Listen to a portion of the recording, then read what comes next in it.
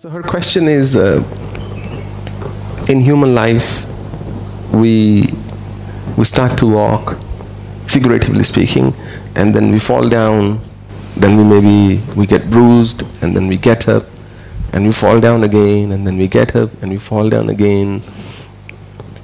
Is this normal?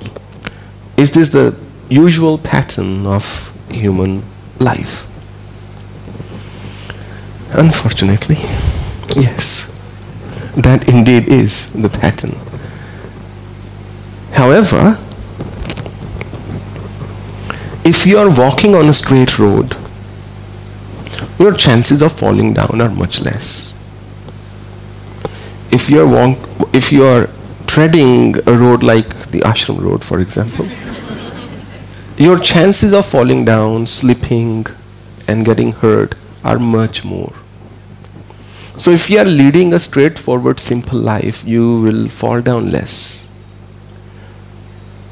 You will get hurt less. If you are running, your chances of falling are quite significant. If you are not running, if you are walking at a comfortable pace, you are unlikely to fall down. If you are watching the road,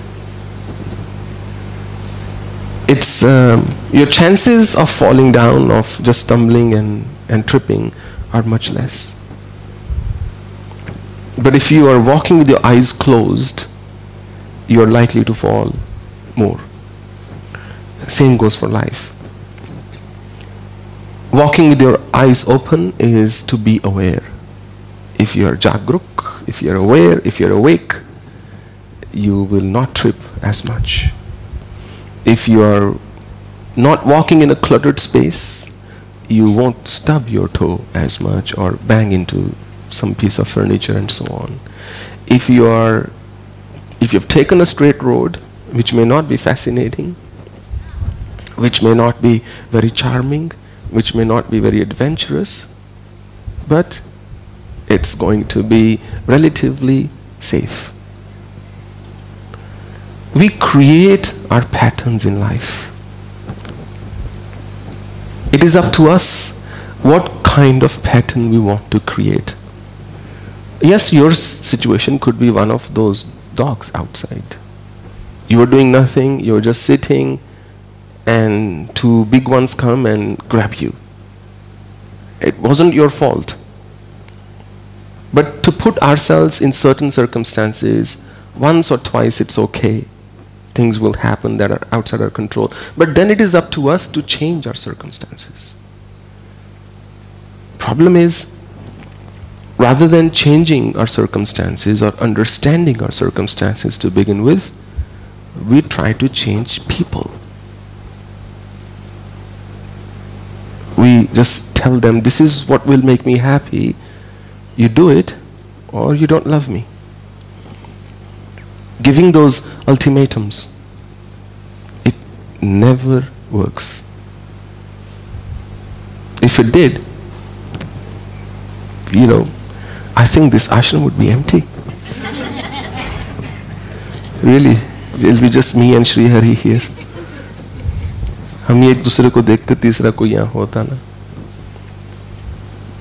And that's really the root cause.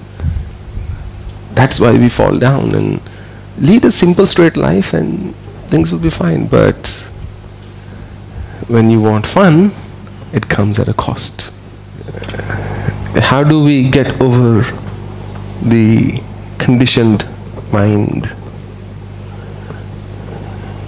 Einstein used to say that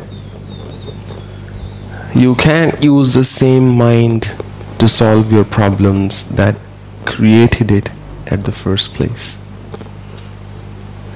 When we try to use the same knowledge we have, the same emotions we have, without expanding what we know, then we cannot solve our mental problems. We cannot rise above the conditioning without changing our mindset. And doing sadhana or doing satsang or reading scriptures or even self-help books or psychology and so on, it's all geared towards getting to a stage where you can think in a new way. To rise above conditioning, it's all that's required is to be able to think from a new perspective. If you're able to do that, you rise above your conditioning.